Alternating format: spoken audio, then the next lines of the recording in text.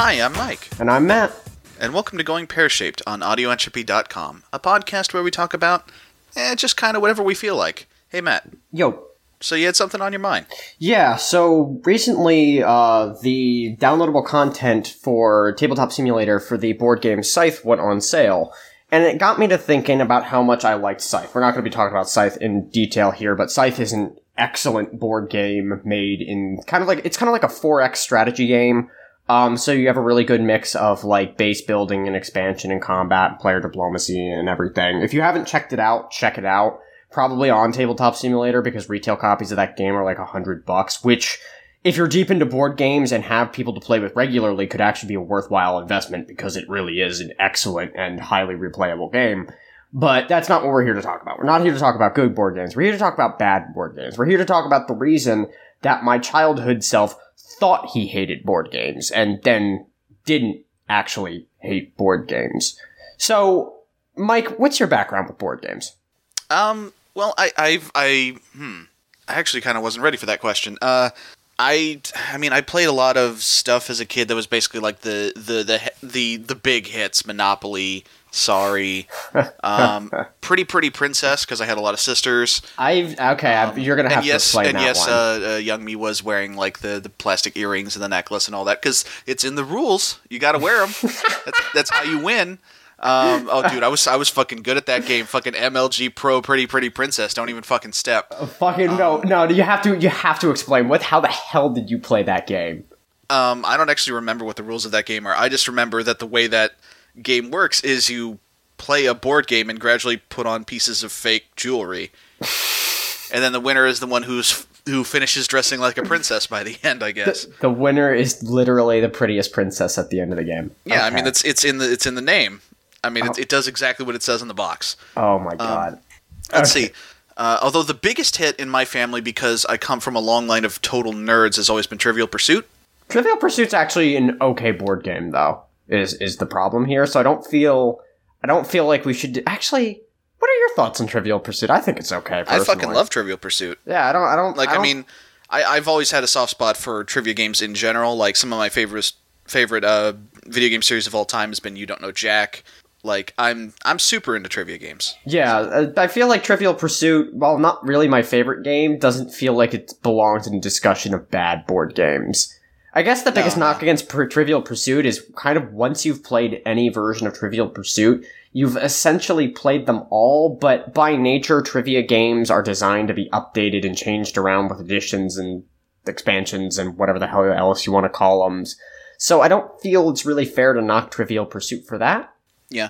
I think probably if there is any sort of criticism against Trivial Pursuit, this depends on what version you're playing, because there are so many different versions with varying rule sets and various ways that they work. But depending on what version you're playing, some of them can, if you're playing like the traditional like classic version, that shit relies very heavily on having to land on certain spaces by exact count, and that can make a game run way longer than it needs to. But other than that, like I really like Trivial Pursuit. So speaking of rolling dice and having to land on exact spaces, you want to rip on Monopoly? I do want to finish the thing you asked me, though. Oh, right, sorry. Yeah. Since then, so I've had some friends who introduced me into sort of more elaborate board games. Not super elaborate. Like I never really had the time or the right group of people to get into like the really, really good stuff. But I wouldn't say that because I know what you're about to mention. You're about to say Ticket to Ride. And Ticket to Ride is a great game. Actually, I was about to say Betrayal at House on the Hill. Oh, really? Shit. God damn it. I'm like 0 for 2 now. I thought you were going to play Ticket to Ride because Ticket to Ride is bad. No, I love playing Ticket to Ride. We played the digital version a lot on the Audio Entropy stream. That's fun. But as far as like sort of big boy, like I put on my adult pants games, like Betrayal's probably my favorite. I don't even though it's very much an Ameritrash game. Like it is very much this is style over substance. And depending on how things go and what haunt you get, it can be horribly imbalanced. But I mean, whatever, it's fun. You're in a haunted house. Fuck it. But I feel there are a couple points in trivia. We've already fucked up this episode because now we're just talking about like decent to good board games. But I feel like Betrayal, some people will say Betrayal's unbalanced Ameritrash, and that's kind of a true criticism. However, couple of things. Well, I mean, about it's 100% accurate. Like, it's the only question is whether or not that's actually a deal breaker for you. But the thing about it is, people will have similar complaints about Monopoly. But I posit that Betrayal is an okay game. It's not my favorite, but I can play it, and I don't want to just bash my head into the desk until I go unconscious when I play Betrayal. Unlike Monopoly, but I feel like the thing about Betrayal is it's supposed to be imbalanced. The game is it's impossible to balance because of how progression works in that game with the randomly found items, and depending on what random items you find prior to a haunt and how quickly the haunt starts, you can either have a bunch of really well-equipped survivors who can deal with whatever the fuck they need to deal with, like the horde of vampire bats is one I remember being a haunt in that game. Or you can have a really bunch of poorly equipped survivors who have to deal with a bunch of werewolves. Pro tip, by the way, if you get that werewolf challenge and you're not, like, immediately in the forge room with a gun, you're probably fucked. Because, oh my god, that haunt is ridiculous. But the thing about that is that creates memorable play experiences. Because the arc of that game is so wildly variable every single time that everybody always comes away with cool stories. About, like, the cool story of the time one person was left alive to barely slay the dragon, but they didn't have the weapon they needed, so they basically had to cudgel the thing with a chair until it died. Or like the time we got completely overwhelmed and just mod squatted by werewolves and stuff. I can remember almost every single game of Betrayal I played, just because the game is so good at creating unique play experiences. So with, I remember with my family, it almost became kind of a running joke that whenever I played the priest, I was automatically the traitor, and it was weird because it kept fucking happening, and it kind of tied into the fact that, like, that was my favorite character to play. Yeah. Because, like, I feel like having a high sanity in that stat, like that stat is the get out of jail free card stat, essentially. Like, it's your power to blink and make the bad thing go away, which, considering the way that game works, is pretty strong. It's pretty good, yeah. Yeah, it's just that my character's made of paper, so if I'm actually physically attacked by something, then I'm fucked. Yeah, but I like that character. Yeah, if you get punched by the werewolf, you're fucking exploding and dying in one, basically. Yeah, but but it seemed like almost any time I actually played that character, which was most of the time, I would end up being the traitor, and my family started to get to where they fucking hated that. Yeah. But so you started by saying that you got to this topic of wanting to discuss bad board games because of the way the games that you played as a kid made you think you hated board games. So why don't you talk about that? Talk about your history with this shit. So my history with board games is a lot like yours, playing all the quote-unquote classics. Just as an FYI, I think most of the actual classics are fucking shit. There are a couple of exceptions. I think Scrabble is an okay game, but most of the... Yeah, I mean, Scrabble's just a word-building game. It's kind of hard to... Yeah, it's one of those things. It's a lot like Trivial Pursuit. It's kind of hard... You can say, well, it's kind of hard to fuck it up. And that's true, but they didn't fuck it up, so points for not fucking up the thing it's easy to not fuck up. It's better than Monopoly. We're going to bash on Monopoly a lot this episode, just as a FYI. So I played most of the quote-unquote mainstays like you. I played Monopoly, I played Candyland, although Candyland was a game that rarely ever gets played outside of, like, actual children, so I feel it's... Now, here's the thing. I'm gonna do a quick little aside here. So we talked to people about, like, hey, you know, we're gonna play some bad board games, and Candyland came up, and here's the thing about Candyland, is, yes, it is a game that plays itself. There are no real decisions to make. But also, that is a game designed for kids who are, like, 3. Yeah, if you actually look on the box, it is explicitly states, like, designed for children 7 or younger, or something like that. It is designed for actual toddlers. It is not a game designed to be competed in. It is a game where the kids play together, and they learn colors, and they learn following instructions, and they learn how to take turns, and any one of them could win, because when you're dealing with very, very small children... It's a good thing that anyone can win. Like, every kid should win sometimes. Yeah, I'm not going to sit here bashing on Candyland because it's a game for literal babies. I mean, like, I can sit here and I can bash on it if you want me to, but, like, no. But I mean, target audience is a thing to consider, and that's something we will also get into. Yes. When we get it full on into bashing Monopoly, because that game is also ostensibly, at least according to the Milton Bradley marketing, also for children. Yeah, but howdy. But, like, which thematically makes absolutely no sense, given how it's literally named. Whatever. We'll get into it. But yeah, I played most of the classics, and I hated most of them. And at the time, I thought my childhood self thought that meant, again, that I hated board games. And then I played Apples to Apples. And I fucking loved Apples to Apples. So then it shifted from, that really was like the revelatory game for myself, because before then I could not sit down and play a board game, and I got the reputation as being the person who didn't like board games, which I also thought was true. But I loved Apples to Apples.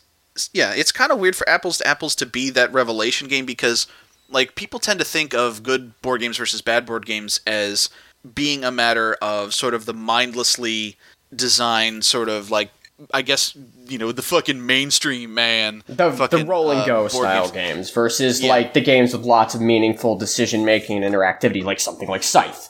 Scythe is a I feel like you tend to think of like when people say like, oh yeah, I'm super into board games. You know, they'll talk about like the really complicated, rules heavy, cerebral stuff. But like Apples to Apples is a very good board game, and it is not that at all. It's a party game. Apples to Apples is a game, and I think one of the strengths of that game is you can explain Apples to Apples rules in 60 seconds.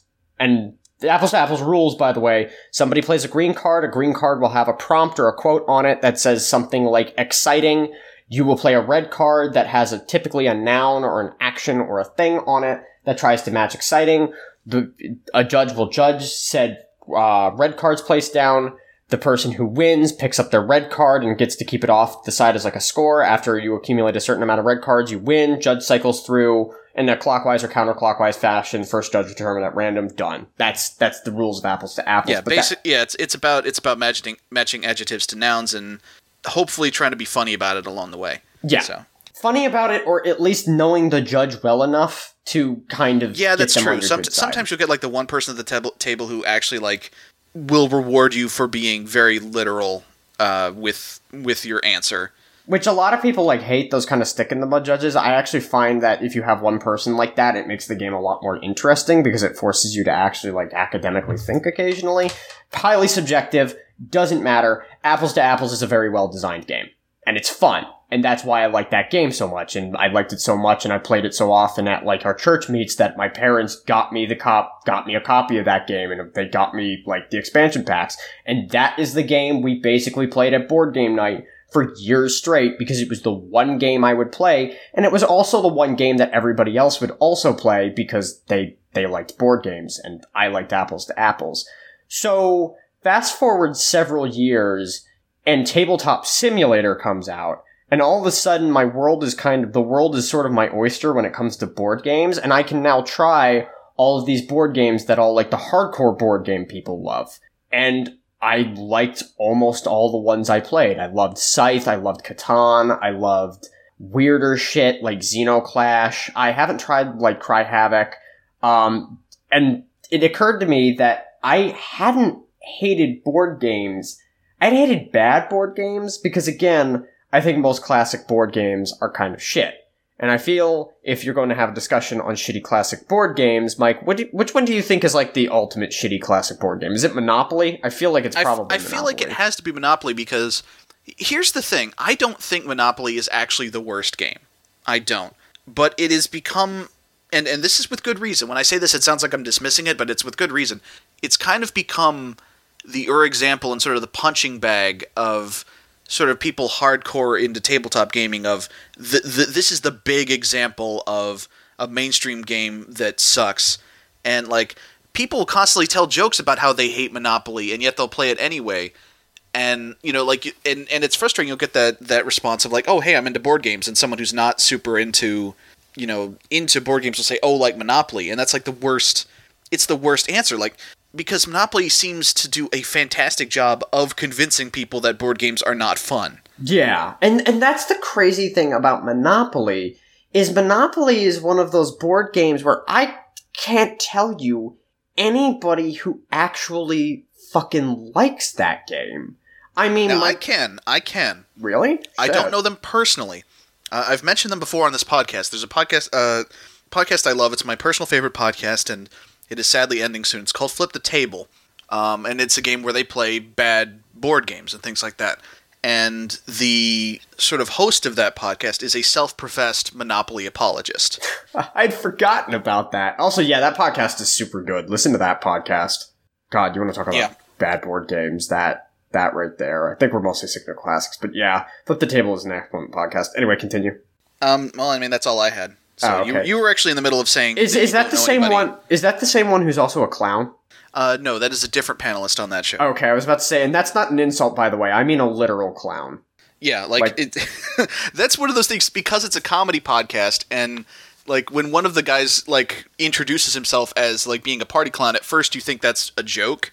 But no, like, he's a clown for a living. It's his 9 to 5. It's not an insult. It's like saying he is a baker or, like, a blacksmith. No, he is a clown. That is his job. Yeah. Always makes discussing that podcast super weird. Anyway, Monopoly is terrible. Do we want to talk about the history of Monopoly, or do you think we should just get into the mechanical nitty-gritty of why Monopoly is bad? I think it's at least worth bringing up the history of Monopoly because it feeds into why it's kind of so fucked. Okay, so very quick recap of Monopoly. Monopoly is based off of an early 1900s board game designed by Elizabeth J. Maggie Phillips called The Landlord's Game. The Landlord's Game is, I guess you'd call it, like, literally socialist propaganda. Yeah, well, it is a game designed to make a political statement. It is designed to let you play out essentially what capitalism does, which is destroy everything and just suck the life out of everyone around you, including other capitalists. And it's designed to be an unpleasant, brutal experience. Then Charles Darrow came up with a modified version of that game called Monopoly. Sold that game. And by came up with, we mean fucking stole her design. Yeah, like let's not mince words. Like the dude who sold that game, who sold the design for Monopoly 2. What is it, like Parker Brothers? Parker Brothers. Yeah, he just fucking stole that from this lady, and then made millions from it, and perfectly demonstrated. Like, the ladies who created it, like, perfectly demonstrated the original point she was making. I feel like there's a lesson to be learned there, but I'll be fucked if I know what it is. Well, I mean, it's that capitalism is bad. Yeah, okay, there's the lesson. Fucking... I mean, you're not wrong, but I feel like there's another lesson to be learned there. Whatever. Anyway, Monopoly, true to its thematic roots, is fucking shit. The problem is all modern incarnations of a Monopoly have lost... essentially all theme. I mean, it's still there under the surface, but it's presented as something you do for fun. It's presented as a good time. Like, there's Uncle Pennybags. He's the happy, bouncy cartoon, like, fucking robber baron, and it's... He will sell your family into slavery if he thinks he'll make him a mint. Like, yeah, basically. Yeah. It's... He's Uncle Scrooge without the fucking, like, endearing origin story, basically. So the reason Monopoly sucks is the actual play arc for Monopoly, when you're playing it with people who actually know what they're doing.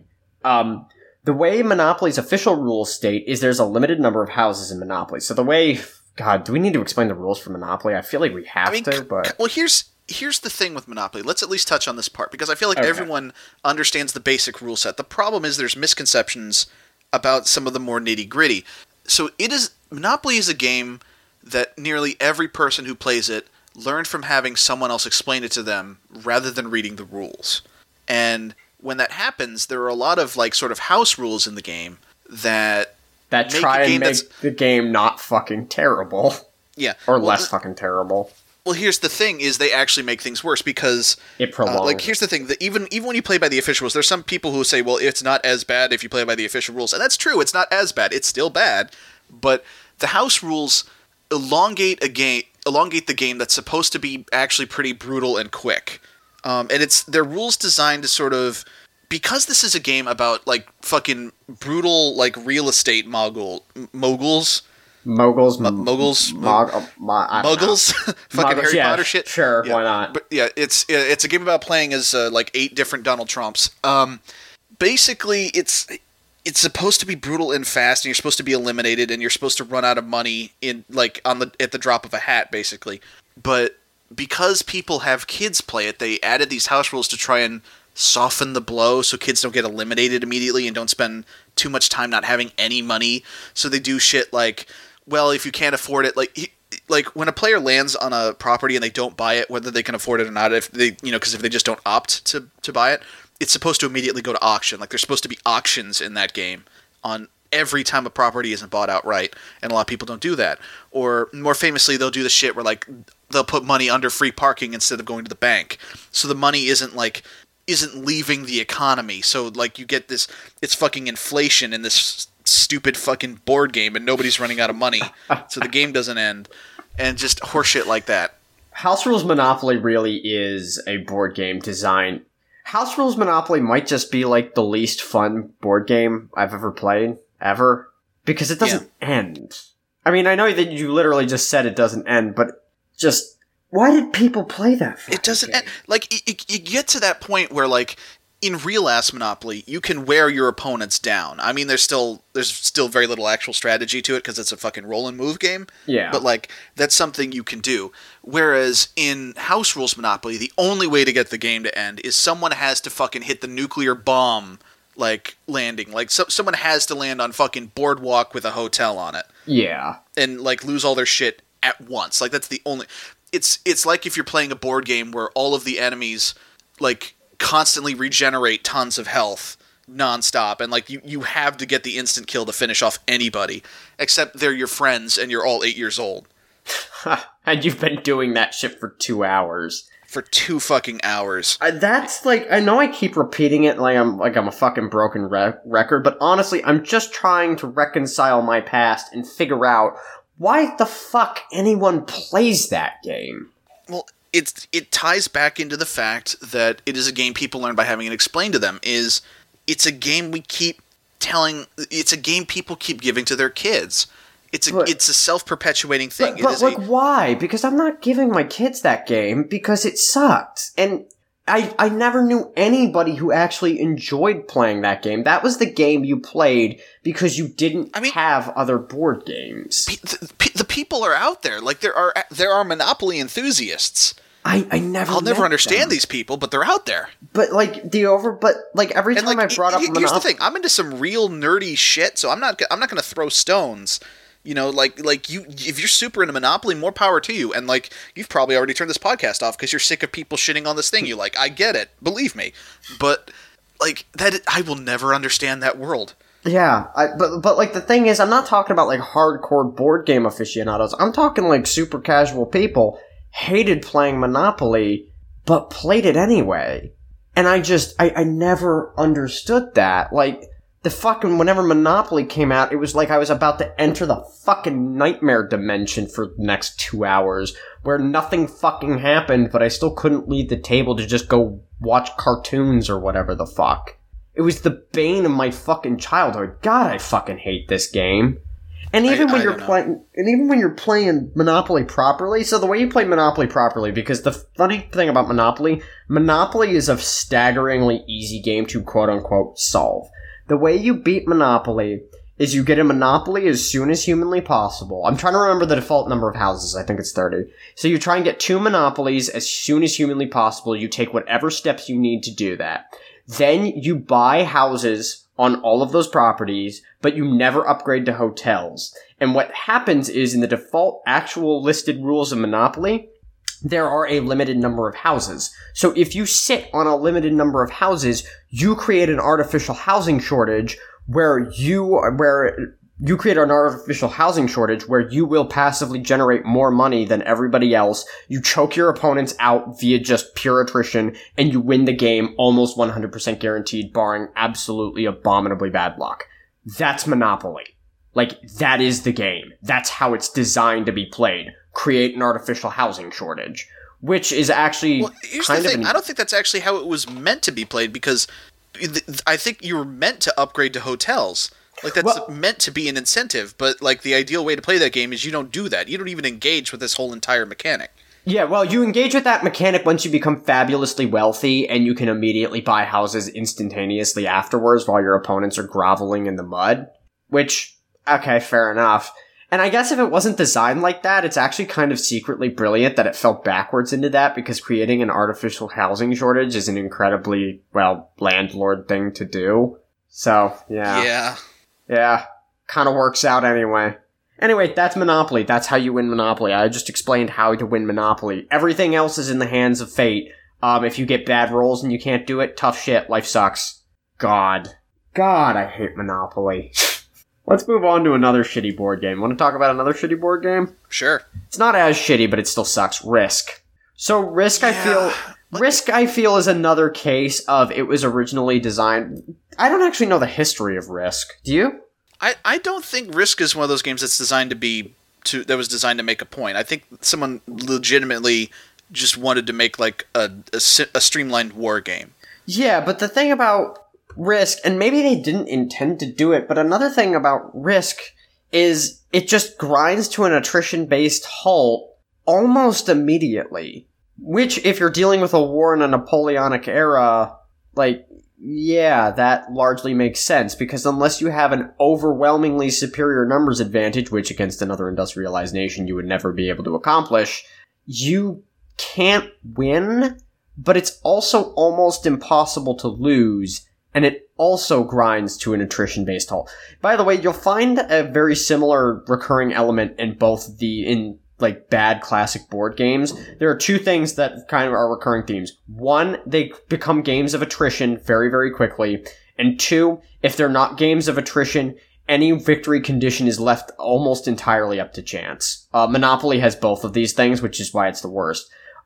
Risk actually isn't a super variance-heavy game. I mean, you do roll dice for combat, but combat is largely determined. But you're fighting in numbers so large, and you roll so many dice that variance kind of becomes a non-factor after a certain point. I mean, there are definitely those turns where, like, you'll have, like, 7 armies, and you go after a territory that has, like, 1. Yeah, you'll have, like, 2 cannons, and your 2 cannons will get bopped by 1 fucking dude, and you'll be like, fucking seriously? Yeah, you'll just get bad roll after bad roll after bad roll after bad roll, and you're just like, what the fuck? Yeah, and that can happen, and that absolutely can happen, but the thing about that is if they only had 1 dude there, by the time they reposition and start to retake ground and attack you, reverse funnel effect kicks in, and they can't really effectively take ground there without losing ground elsewhere. Hence, yeah, the game almost always degenerates into a complete standstill. Like, you'll have a lot of action early, and people in the early game will get knocked out, but generally speaking, it becomes just a 2-way or maybe 3-way war fought between 2 or 3 sides, none of which can actually gain any appreciable or meaningful advantage on their opponents. Now, that to me, that's the most frustrating thing about Risk, is no matter how many people you start with, it eventually gets down to the fucking just 2 people. Yeah, going at it for like another hour. The 2 or the 3. And it just... And by going at it, I mean, we would literally just call games, because at that point, it's literally you're just rolling dice against people with defender's advantage every turn. Because the smart way to play that is just to put a shitload of troops on your border and just sit there until your opponent attacks into your border and loses because you have defender's advantage. So the way combat's handled in Risk, you dice off, defenders have advantage. I can't remember exactly how it works. It doesn't matter, but it's a non... The idea is that it's ties go to the defender is the thing. Yeah. So you dice off, ties go to the defender, which is a non... But the thing is, the attacker has the potential to have more dice. So I think the defender's advantage is still statistically... I think defender's still statistically favored in that game, still. With how for the most part, yeah. It's just the idea is that, assuming you're attacking with a large enough army, odds are the attacker's going to have 3 dice and the defender's going to have 1 or 2. Yeah. So I can't actually remember. I'm sorry. I should have actually looked up the rules for Risk before bashing on it super hard, but fuck wasting any more of my fucking life dealing with that game. God damn it. But yeah, Risk. Risk is a game that's kind of notorious for degenerating into standstills. Apparently there's a sort of like pseudo-modern update for Risk called Diplomacy. I have not played it.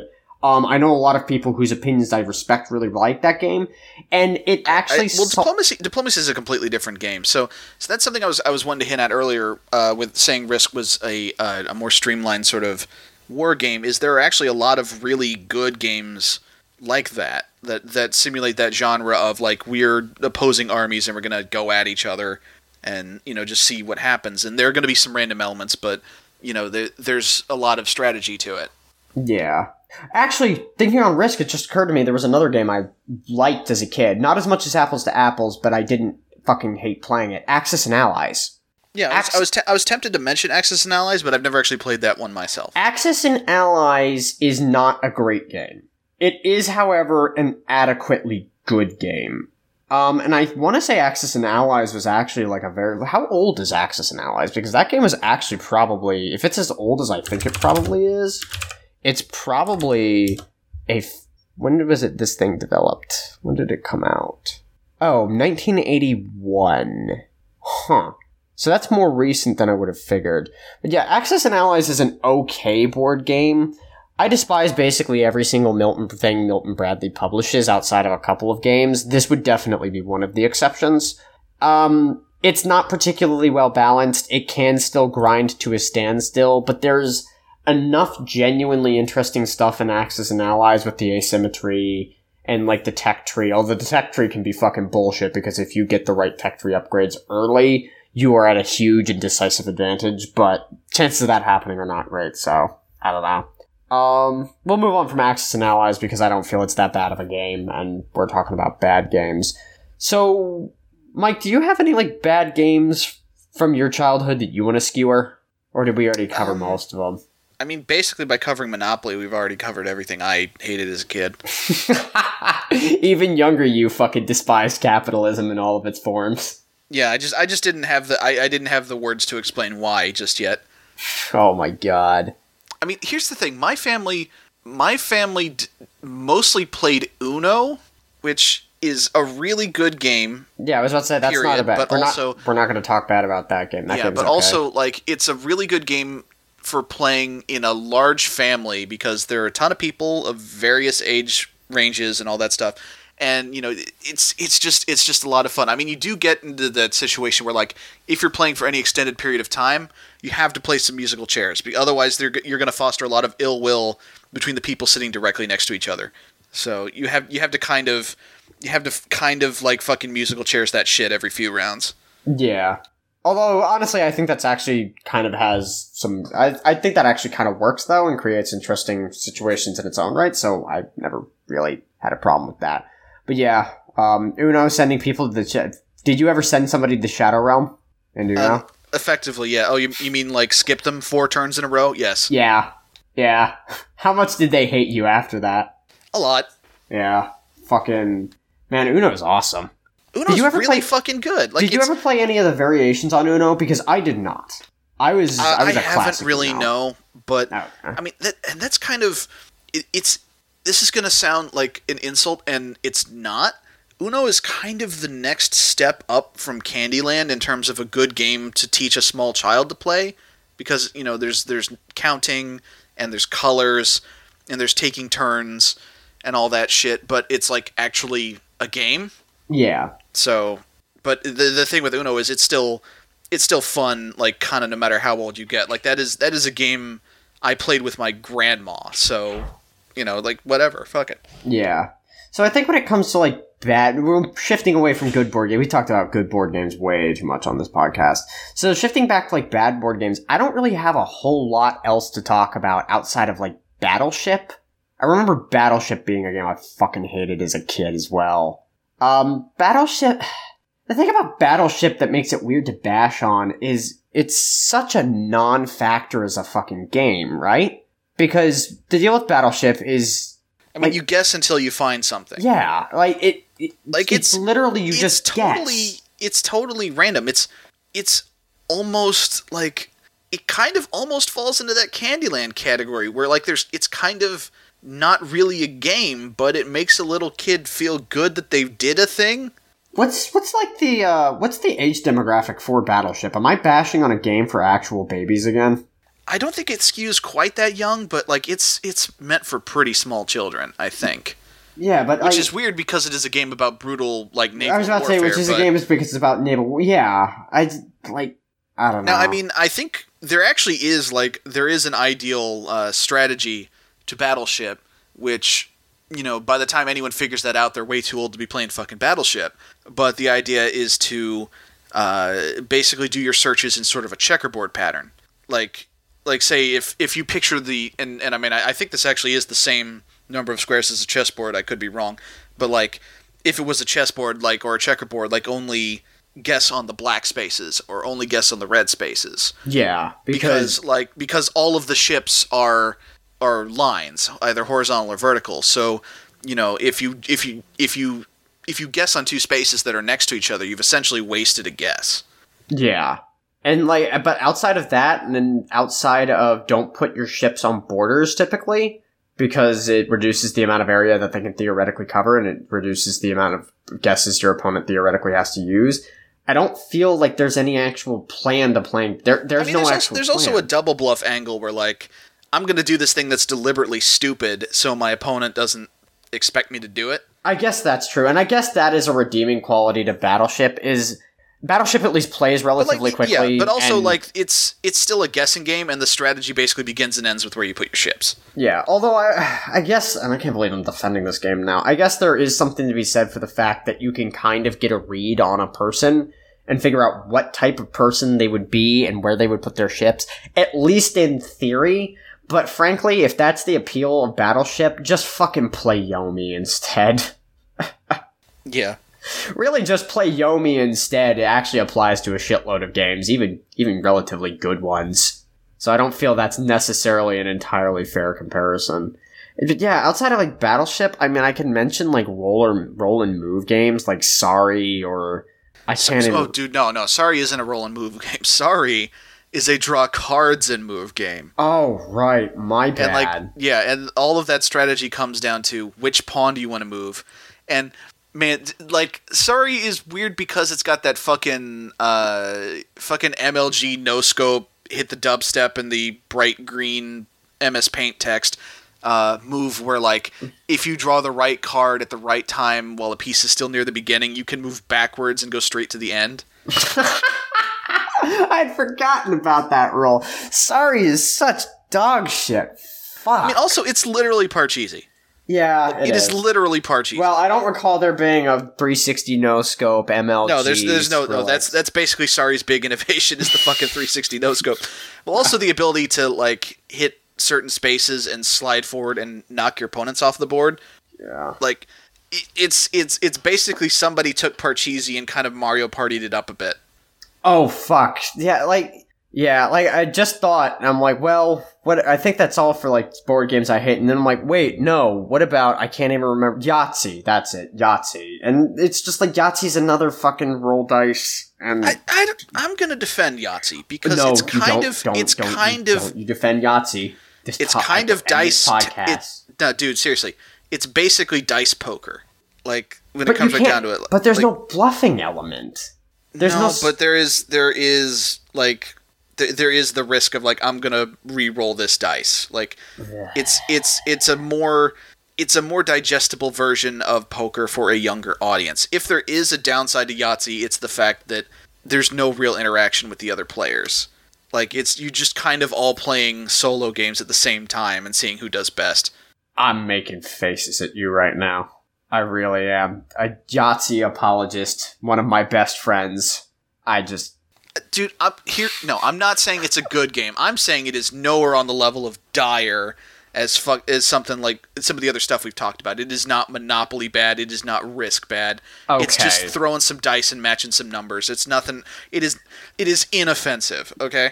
I'm not. Fair enough, here's the thing.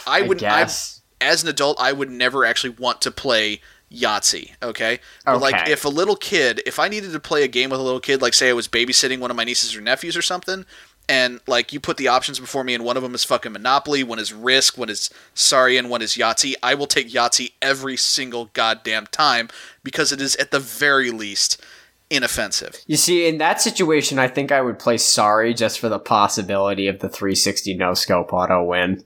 But yeah, fucking... Yeah. I can, in all seriousness, I can respect that opinion, but that being said, I don't want to play Yahtzee ever again, and the next time I fucking see that game will be too soon. And I guess that's kind of the thing about a lot of, like, the bad board games. What's another, like, Boggle? Wasn't Boggle like a roll and move game? No, Boggle it's like a word search game. All the dice have the letter. Yeah, it's a bunch of dice with letters on it. And then you shake them up in this thing, and then you put the thing down in it, and you get a fucking. Oh wait, no, Boggle's a fun game. Yeah. It's you get like a randomly generated 4x4 word search, and you basically try to make the longest words you can. Yeah. Okay. No, Boggle is absolutely has no part in this conversation. Yeah, not an amazing game. To see you bring that up. It's yeah, kind of the same not thing an with amazing Scrabble. game, It's like word building games are kind of. I don't want to say they're easy to make good because like it's not easy to design a good game, but like it's right up there with trivia games in terms of like this is a genre that you absolutely can fuck up, but it's kind of hard to. Yeah, it's idiot resistant, not idiot proof. But yeah, no, Boggle has no place in this. Boggle is a fine game. I don't have any real strong opinions on Boggle one way or another, but it passes the litmus test of I don't hate it. So yeah. Now, can I double back to Monopoly for a moment? Yeah, sure. I'm always down to bash on Monopoly some more. Well, here's the thing. This isn't bashing. Here's the thing. So, the guy from Flip the Table, moderator Chris, the Monopoly apologist, one of the things he brought up is that more modern versions of Monopoly come with something that kind of mitigates a lot of the criticisms with that game, and particularly the way it kind of drags on, and it's called the speed dice.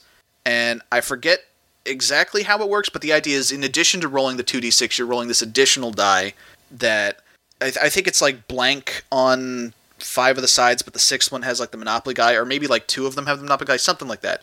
And basically, if the speed dice gives you the thing you want, you essentially have the option to, I forget exactly what it is, but I think you just sort of, it makes you do something more quickly. Like I think you just buy the next available property or something like that. Yeah, something like that. And then like what it does changes once most of the property has been bought up. Again, I don't remember how it works because I don't really give a shit about Monopoly. But like it adds some kind of additional mechanic that speeds up the game and really just effectively just makes it faster. Now, I mean, counter argument is if your big improvement to a given game is to make it end more quickly, that says a lot about the game. But there has been a push to sort of make Monopoly better with the argument that there is, because again, like we're baffled by it, but a lot of people like Monopoly, so there's something there. There's something under the surface that appeals to people. God knows what. Maybe it's just the fact that they love enjoying the suffering of their fellow man. That's true, and it would tie into the themes. So. Yeah, I was about to say, which is a very capitalist thing as far as I'm aware of. God. We're really coming out of the woodwork swinging in this one, aren't we? I mean, are we coming out of the woodwork when it's our podcast? It's a fair point, actually. Also, I think we've shat on capitalism before. Yeah, definitely. I mean, it's worth shitting on. Yeah, no, for sure. I think we can I think we're done for, like, bashing on board games, though. I mostly just chose this topic because I wanted to shit on Monopoly because it fucking ruined my childhood, along with all the other things that actually ruined my childhood. Now, should you know what? Hold on, we'll kind of get into it in the questions. I think. Okay. Do we want to move on to questions, or do you have something else you want to add? Let's go ahead and move on to questions. I think we can have an after questions bit. Ooh, spicy. Okay, actually, I do want to propose one question. Okay. A lot of these bad games we're talking about are theoretically designed for children, or at least marketed to children. Mm-hmm. And a lot of the good games we've talked about are more or less leaning toward adults. What are some good games for like little kids? Like we're not going to be able to throw out Scythe or fucking Battlestar Galactica. No, or anything. Scythe isn't going to work. Battlestar Galactica isn't going to work. What is something like we would play with little kids? I mean, we mentioned Uno. That's number one with a bullet for me. I think Catan is. If you're willing to be a little more patient, I think you can play Settlers of Catan with a kid. Do you think Ticket to Ride? I don't feel Ticket to Ride. I think Ticket to Ride. I mean, yeah, I think you could do Ticket. It's a little more dense, but not like. As long as you're willing to spend a little more extra time, I don't feel like it would be a problem for a younger kid. Ticket to Ride definitely has the danger of getting into that Monopoly territory of like this is a very brutal game. Like you are going to make moves, and knowingly or not, that are going to fucking destroy someone else's strategy. Yeah. Just in an instant. But I feel that if you're playing with an actual little kid, assuming the people you're playing with aren't fucking assholes, they'll probably ease up on the kid and not be a fucking dickhole. I will say that some of these rely on not being a fucking dickhole.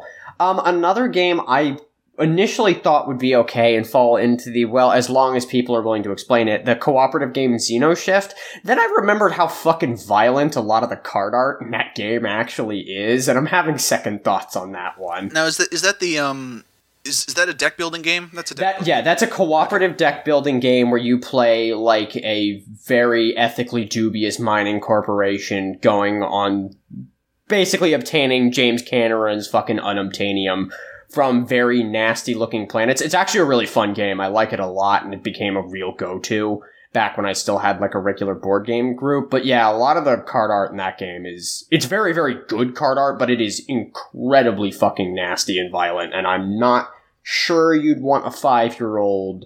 I'm not a parent, and I'm not a good judge of that, but I don't know if I'd want my 5-year-old playing that game as a result of it. Okay. So, take that however you will. It's fucking sweet, though. Game rules. So, two other things I want to touch on before we move on to questions. Yeah. We kind of, when we proposed this topic out to the listeners and to search for questions, I at least said that the episode was about bad board, card, and tabletop games. We haven't really talked about any card or tabletop games. What would you say is a bad card game? I mean, yes, I know. Let's talk about a physical card game. What would you say is a bad physical card game? Oh, bad physical card game? The thing about that is bad physical card games, bad physical card games kind of tend to fall between the cracks very, very quickly.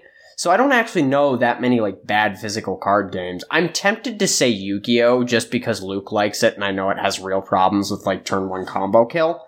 But I don't actually know anywhere near enough about that game to feel comfortable bashing on it, even though people who play that game bash on that game, which should probably be indication. So I don't know if there are a lot of, like, physical card games, less because they don't exist and more just because I don't know about them. Okay. And what about a tabletop game? Bad tabletop game? God. I mean, obvious answer, Fatal, right? Obvious answer is Fatal, but Fatal is... I mean, that's the lowest of the low-hanging fruit, and no one actually plays Fatal. Fatal is almost something to discuss as a subject for another time, because, like, that game is hilariously just it is wretched. I was about to say, it is actually criminally insane.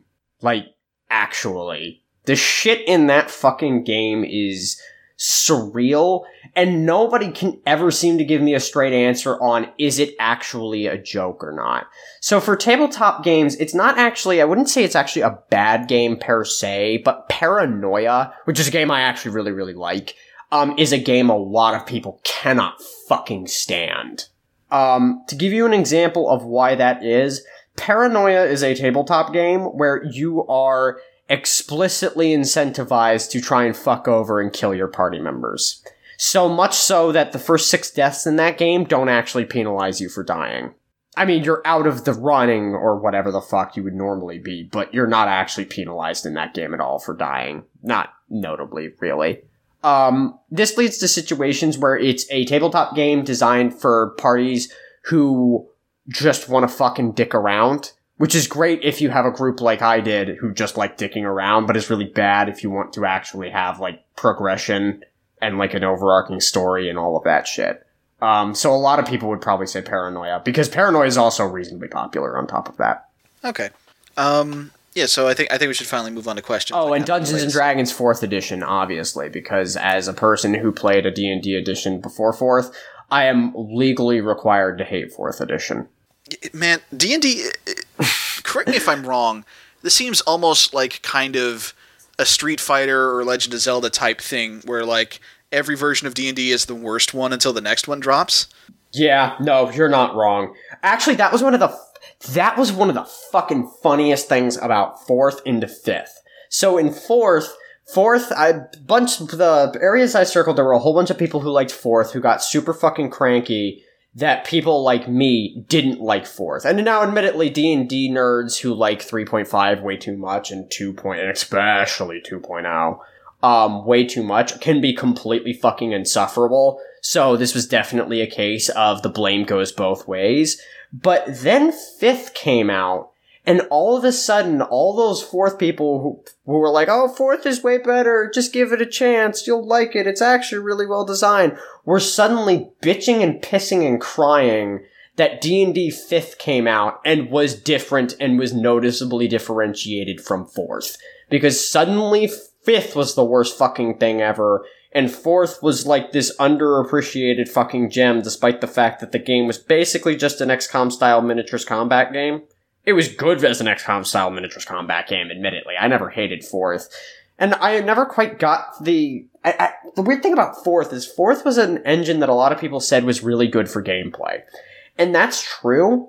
I actually always felt that 4th was really good for role-playing, because the roles in 4th were so set, and it was so hard to make like an outright bad character in 4th, that it was really easy to balance like the dungeons in that game. And since there were no skills and you could kind of just like freeball it, it really left the door open for role-playing in my experience. In my experience, 4th was one of the best engines for role-playing, not one of the worst.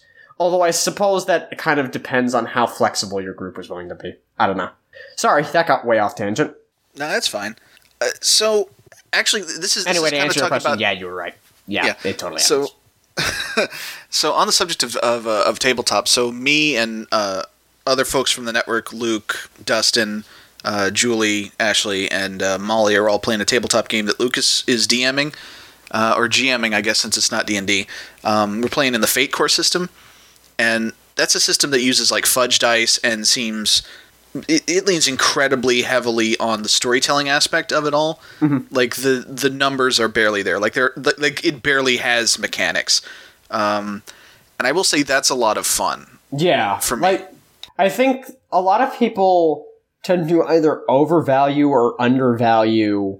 No, actually, it's more complicated. It's actually simpler than that. A lot of people tend to view numbers as either like a good or a bad binary thing, in my experience. Like, oh, this game is very heavily systemized, it's too cumbersome, it's bad. Oh, this game has virtually no systemization in place, you're basically just improvising and open role playing, it's bad. The reality of the situation is, overwhelmingly in my experience, it's just dependent on what the group wants to do, what system you should use. And there are good, like, light system and heavy system role-playing games, just Absolutely. like there are bad light system and heavy system role-playing games.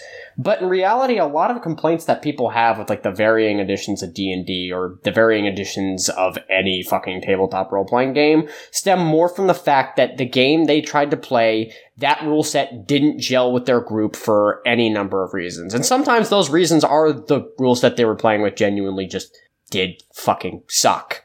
And it was a bad, poorly made rule set. But a lot of times, more often than not even, I'd say, is when they play with like Pathfinder, when they play with like fucking Pathfinder, and they're like, oh, this Pathfinder is really bad, why are there so many rolls for everything? Although, that would actually be more of a Shadowrun complaint than a Pathfinder complaint. Most people, when they complain about Pathfinder, they complain about class imbalances, which I don't really have a problem with, because Pathfinder sets that up in a way that's still interesting enough, and also other classes. I'm getting... Sorry, you probably... Yeah, I kind of lost track of where you were going with this Yeah, sentence. I kind of lost track where we were going with either. The point is, a lot of times it depends more on your group than the rule set. You want to pick a rule set that... You want to assess what kind of group you're going to be playing with before you pick a rule set. You don't just want to pick a rule set arbitrarily, and that's where I think a lot of people's hang-ups come from. At least in personal experience. There we go. Okay. I got really off the rails there. I fucking apologize. No, it's fine. Okay, at long last, let's get to questions, because yes. that's my fault. I've started to go to questions and then double back on it like 3 times. So this one was actually sent to us. Had nothing to do with this episode. This was just a question we got a while back, and I've been forgetting to ask it. But this one is from Sparadin. Question for the Going Pear-Shaped guys. Am I the only person who liked Quest 64? In parentheses, I fully expect to get shat on for this. I have a soft spot for Quest 64. It's a bad game. There's a really good GDQ run of that game. I can't remember if it's SGDQ or AGDQ or if they've run it multiple times. And actually, I couldn't tell you what year it was even, but there was a really good GDQ run of that game where they kind of explain in very intricate detail over the course of, I think, like an hour, all the reasons Quest 64 kind of sucks, but at the same time, I sort of like Quest 64. I couldn't tell you why. It's not really that good of a game. I just have a lot of fond nostalgia for it because it was one of, not the first, but it was one of the first, like, RPGs I ever played. Even if it was kind of bad. Okay. And it is kind of bad. I mean, I've never played it, so that was entirely for you. All right, so this one is from Zach, our buddy Zach. What's the worst simple board game? Candyland, Chutes and Ladders, what? I mean, I think we've already talked about it. Like, Candyland and Chutes and Ladders, by that same token, has a purpose. Yeah, and those games are designed for, like, literal babies. Yeah, I mean, simple. It's kind of hard to judge them along those lines. Like, I'm 32. I'm not going to play Candyland unless I'm playing with a toddler. But I'd say it's probably Chutes and Ladders in that instance, because Chutes and Ladders has the weird shoots thing and just creates a whole bunch of very random feel-bads for kids, even in situations, even though Candyland is essentially also completely random. Yeah. But so actually... Yeah. So the thing with Chutes and Ladders or Snakes and Ladders is that is a game that was it kind of like Monopoly was a game designed to teach a moral lesson, but the difference is, unlike Monopoly, Snakes and Ladders is actually an incredibly old game, like super old. There's a really great video that Extra Credits did on it. I definitely recommend checking that out. Go to YouTube and search for Extra Credits Snakes and Ladders.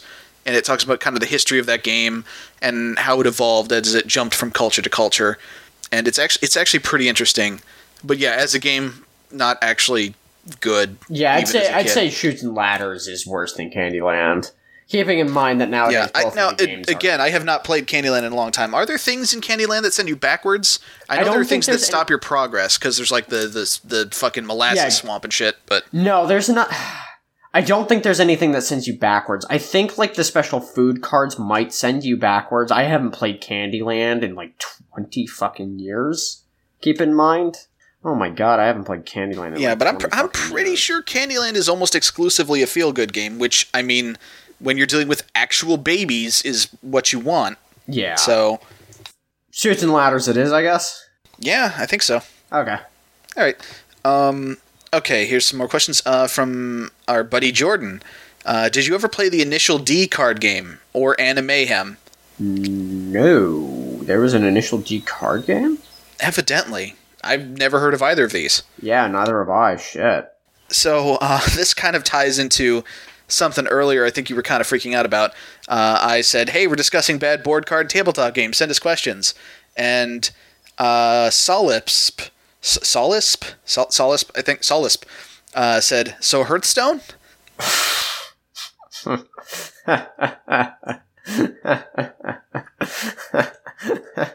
Dude, we keep teasing it. At some point, we are going to have to just dedicate an episode to you just fucking going off on Hearthstone. Okay, doesn't Audio Entropy have like a literal like audio? It should be an episode of this. It should be an episode of this. No, that thing's gonna. No, it should. It's 100%. I insist. We will record a bonus episode of Going Pear-Shaped where I explain my relationship with Hearthstone at some point undetermined in the future. That is my response to the question Hearthstone. Okay. I hate that fucking game. Yeah, you do. I know. Really do. Next question. Yeah. Got a few questions from Emily. Oh, cool. Have you ever been so mad at a game that you actually flipped the table? I don't think so. I've gotten really fucking salty at games. I've almost certainly flipped the board at some point or another. But I don't think I've ever flipped the table. I never have, although in high school I did actually pick up and throw a table at a guy once. Whoa, badass. Yeah, it had nothing to do with the board game. He was just being an asshole. Oh, okay, awesome. Yeah. Fuck that guy. Yeah. Fucking prick. Also from Emily, what bad tabletop game could be improved by a sexy/strip variant? I mean, couldn't they all? I mean, kind of. Actually, here's the thing. Here's how we fix Monopoly, alright? Listen, here's how we fix Monopoly. Uh-huh. It's strip Monopoly, and as you lose money, you lose clothes, but here's the thing.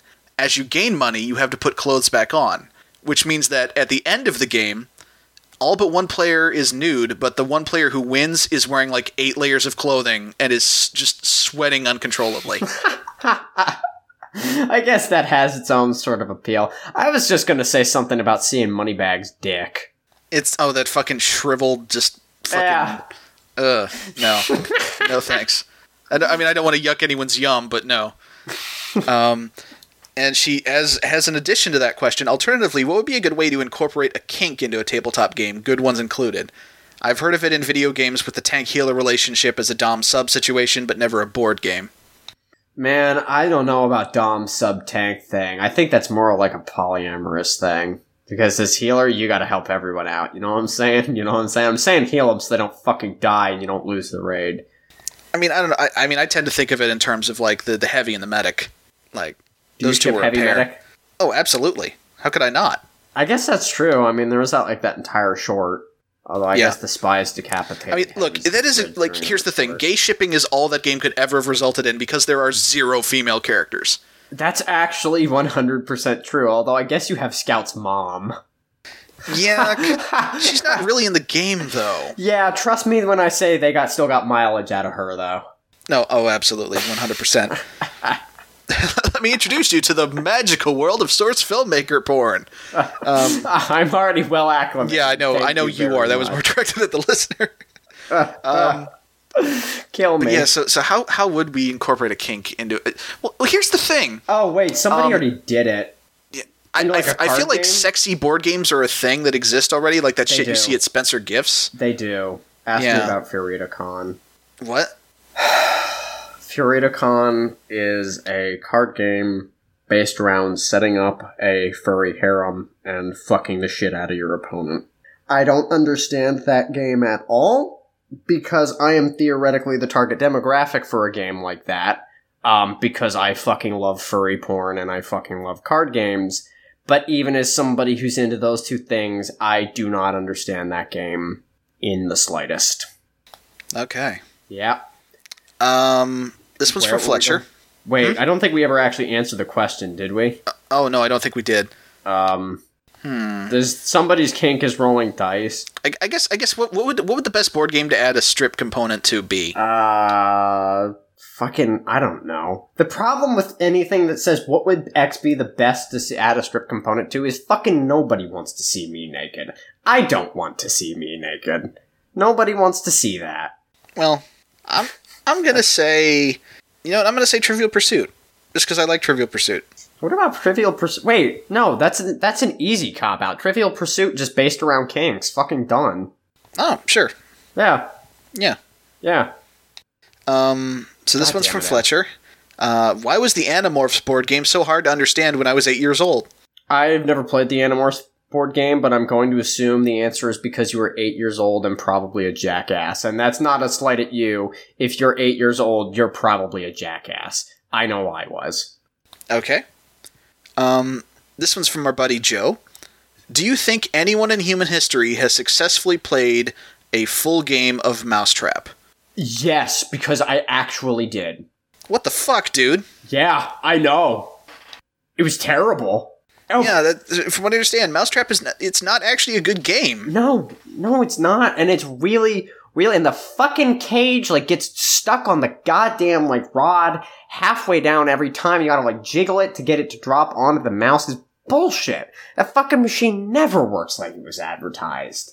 Fuck that game. That game sucked. Why didn't we fucking ramble about that game for half an hour? Because I don't actually remember the rules of Mousetrap. I'm pretty sure it's just a roll and... If you don't remember the rules, it was just a roll and move game, I'm pretty sure. Okay. Wait. Another thing is another game you could read to cool into a kink thing. The Game of Life. And you just have a big old bang bus. Just... Oh man, how did we not talk about the Game of Life and how... I don't know how we dodged the Game of Life, because that game fucking sucks ass, too. Yeah, there's almost no decisions in that game. I guess it's because after a certain point, all these shitty roll and move games, or draw and move games, or spin and move games just blend together into one homogenous mass of mediocre, over-branded shit, and my eyes just kind of glaze over. I will say, a thing we keep mentioning Flip the Table, one running thing in that game... is so in that podcast rather is they have a tendency to play like bad licensed board games from like the 80s and 90s, and the number one thing about every just hastily designed licensed board game is that 99% of the time it's roll and move, because that's just the default board game thing. Yeah, and and all of them play like exactly the fucking same, and it's just I don't. You okay, buddy?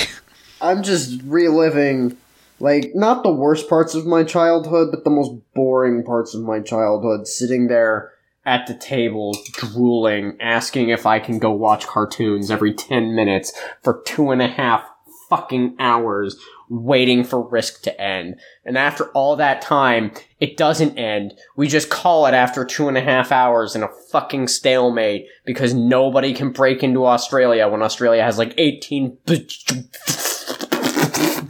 million troops. Actually, that's the thing, is in my experience, Australia is always kind of fool's gold in Risk. Like, someone always goes for it because at first blush it seems like strategically the best thing, but then you kind of like, well, I'm kind of bottlenecked here. I can't really go anywhere except Southeast Asia. I'm kind of fucked. In this particular, I don't remember the exact circumstances, but in this particular incident, they held enough land and they were spread out enough that Australia was like the fortress they needed to take, but they couldn't. May have been playing the game wrong. Frankly, I don't give a shit. Yeah. You know what my favorite continent to try and start out with in Risk is? Asia? South America. I was going to say South America. South America, I want to say, is like the best continent. Because it's not as easy to get the whole thing of as Australia, but it's the second best in that sense, and you can actually go places from South America. Yeah, because you have an obvious land bridge in North America, and I want to say you have an ocean route into Asia? Yeah, Africa? Yeah. Into Africa, yeah. Yeah. Remember, fuck. Yeah, that's actually kind of a weird thing, is Risk only has, like, because it's a map of the Earth, like, obviously you have to take into account that if you go off the left side, you come out on the right side again, but I think they only have the one route that actually does that, and I think that's Alaska to Russia. Yeah, I think so. But Although anywho, I will say, in Risk's defense, actually, we never talked about it, there are variants of Risk that aren't bad, actually. Yeah, apparently Legacy Risk is pretty good. Legacy Risk is alright. Not my favorite game in the world, but I also don't hate it, and it makes a lot of substantial improvements, so good job. Okay. Yeah. All right. So these are two things that kind of go together, so I'm going to read them both before we respond. Jordan asks, how long does a good blah, blah, blah, blah, blah, blah, blah. If only I could read. Jordan asks, how long does a good board game have to take to play before it becomes a bad board game based solely on time invested? See Talisman. Now, the response to that, Wade jumps in and says, I love Talisman, and I love that it's long. Give me more games I can waste a whole day on. Okay. So, Here's the deal. I feel like this ties into our earlier discussion about tabletop systems. It depends on the group. Yeah, I was going to say that. I was also going to say Talisman kind of sucks. Sorry, dude. It's not like the worst game in the world, but The thing is, like, I feel like it depends on how into board games and how into the specific game you're playing. The people you're playing with, like, that determines how long of a game you can get away with. Yeah, so the thing about, like, Risk or Monopoly is after about, like, the first 20 minutes, you're not making any sort of meaningful decision. You're just going through the motions. Whereas in a game like Scythe can take, like, 2 hours, but you're making meaningful, impactful decisions from the first round right up until the last fucking minute in that game. So 2 hours, perfectly fine runtime for a game like Scythe. 2 hours for a game like Monopoly, not so much. Yeah, and also, for groups where you're, like, not really sure how long people have, they're going to be willing to play, like, we've mentioned some games like Apples to Apples and Uno, and part of the appeal of those games is you can just stop whenever. Like, you can just stop after a given round, and it's like, oh, like, you don't have to, they'll all have the official rules of, like, oh, we're playing to X points, but those games are just, like, just who's winning when we decide to stop. Yeah. And, like, you can play to X points, and the games work totally fine in that sense, but, like, if you've got to stop abruptly, it's like both two players have 4 cards. Well, it's a tie. They were both at the top. There. Yeah, who gives a shit? It's apples to apples. Yeah, precisely. I will say, I think the big thing with how long should it last is how long does the game provide an interesting play experience. I think that's actually one of another point. We may have already addressed it, but Betrayal at House on the Hill, one of the strongest things about that game is that is a game that knows when to fucking end. Like, right as soon as things are becoming monotonous, oh hey, it's haunt time, right as soon as you kind of learn the gimmick with the haunt, one way or another, the haunt is going to be over. Either because you get bashed to death by werewolves, or because you manage to get to the cellar and repel all the vampire bats and shoot the fuck out of them with your pistols. Like, yeah. I feel like that is a game, and some people actually complain about the pacing of that game, and they're like, oh, the first half of the game is just kind of boring, and you're just sort of wandering around, like, setting up rooms. But I think that's actually not fair to that game. I think there's enough, not a lot, mind you. It's not super interesting, but there's enough interesting stuff that happens in the early game with where you're building this map, and yes, it's random. You're still building a map, and you're kind of getting time to assess what you can do with that map, assess, like, where you should run if things go wrong, assess where you should run if you're, like, the traitor and you need to try and, like, kill the other players real quickly.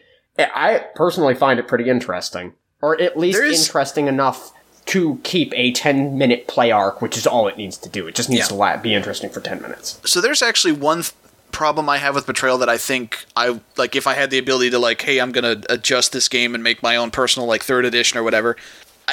My complaint with Betrayal, and I feel like this would actually help the early phase immensely, is if you could find more items. Because there are tons and tons of events. Like, you'll go through the whole event deck after you've played the game a bunch, but, like, you'll never see, like, the whole fucking item deck. There are so many items in that game, and the house has, like, I don't know, like 3 or 4 spaces where you'll find an item, and then there's like the vault if you've got a good enough knowledge roll that'll get you you need an obscene knowledge roll to get. Yeah, it's like 6+. It's like 6 or 7 or something. It's +6. I remember that. Okay. Which for anyone who has not played that game, you roll with dice that have 0s, 1s, and 2s on them. So a +6 is a hell of a roll. Yeah, like, for average in that game would be either 3-4 or 4-3 physical knowledge physical. So you need, like, so assuming you have over average knowledge at 4, you still need to spend multiple turns probably trying to crack into that vault. Yeah, which, I mean, narratively makes sense. You're trying to crack a safe, but still, that is a game where you are starved for items basically always. And and the thing is, and I get that that's part of the appeal, like, you're trying to survive a haunted house, the odds are supposed to be against you, but, like, in terms of just the design of the game, like, there's this huge fucking stack of random, like, mystical and interesting items that just you don't touch for most of the game. Yeah, and when you inevitably do get an item, it's some bullshitty dud item, like the fucking Ouija board or some shit like that, and not, like, the pistol or, like, the first aid kit or something actually good. It's always the fucking creepy puppet. It is. I can't even remember what that fucking useless shitter does. I know it's like... It's just when you fucking... What is it? I think it's just there are certain scenarios in which you have to attack someone, and, like, if the spear is in play, it does extra damage. Oh, yeah, I remember that thing. It's weird, it's overcomplicated, and it has the end result of making you, like, slightly better in combat sometimes. Or or another good one, although this is actually an omen card, and you find omens more regularly than items, which I feel is another problem with that game, is you'll go through the omen deck fairly quickly and see everything there is in the omen deck, but you'll, like, never see the items. It's a little weird in that sense. I mean, the omens are the things that trigger the end game, so that's understandable. Yeah, but I feel like in another version of that game, they should give you omens on, like, every other haunt roll or something like that, and they should increase the amount of items you get. Because it feels very strange that you burn through the omen deck so quickly, and you, like, never see any items. It feels it should almost be It's actually a good setup, because the idea is that when you find the omen, you're supposed to roll to... Basically, if you manage to... tie or beat the number of omens already in play with a roll of 6 dice, and, you know, which will get you a number of 0 to 12, like, then the game will keep going and the haunt won't start. And the idea is that that haunt roll gets harder and harder as you go, and does not become impossible until you find the 13th and final omen. Yeah, and I know that actually has kind of the thing where it keeps the game somewhat unpredictable, but it actually serves I feel like maybe, and I get that 13 is a real nice number of something to have in a game with horror themes, but there are 8 dice in that game, so I feel like maybe there could have been 17 of them, and that would have helped a little bit. Yeah, or maybe you can still have it at 13, but you just have more omens. I don't know. It feels like they could have tweaked that a little bit. Also, what the hell was this original question? It was just talking about, like, game length. Like, what's a good game length? We were just saying it depends on the group. Yeah, entirely depends on the group, and if the game can facilitate a interesting play experience for that long. Some games, I keep going back to Scythe because it has a relatively long play arc at probably like 90 minutes, 2 hours. But it is interesting and fun for 90 minutes and 2 hours every time. So that's exactly as long as it needs to be. Okay. Yeah. Well, let's get around to wrapping this up. I got one question left. Okay. This is from Jeremy. He asks, FYI, my dad owns a tabletop store. Oh, cool. Yeah. Hopefully nice. the people who regular it are cool and aren't fucking disgusting, awful nerds. It's about 50-50 in my experience. One can only hope, yeah. Yeah, about 50-50 in my experience. Okay. So, yeah, let's wrap this up. Matt, you got anything you want to plug? Nope. Okay. You can find me on Twitter at Mike Loves Rabbit. And you can find our podcast on Twitter at Gshaped. That is at GSHAPED on Twitter. You can ask us questions. You can find out what future episodes are going to be about. You can suggest future episodes. That's all good stuff. And of course, you can find other episodes of this podcast and other podcasts that are just generally better than this one on audioentropy.com. And I think that's going to do it. So, for Going Pear-Shaped, I've been Mike. And I've been Matt. And always remember, diddle yourself constantly.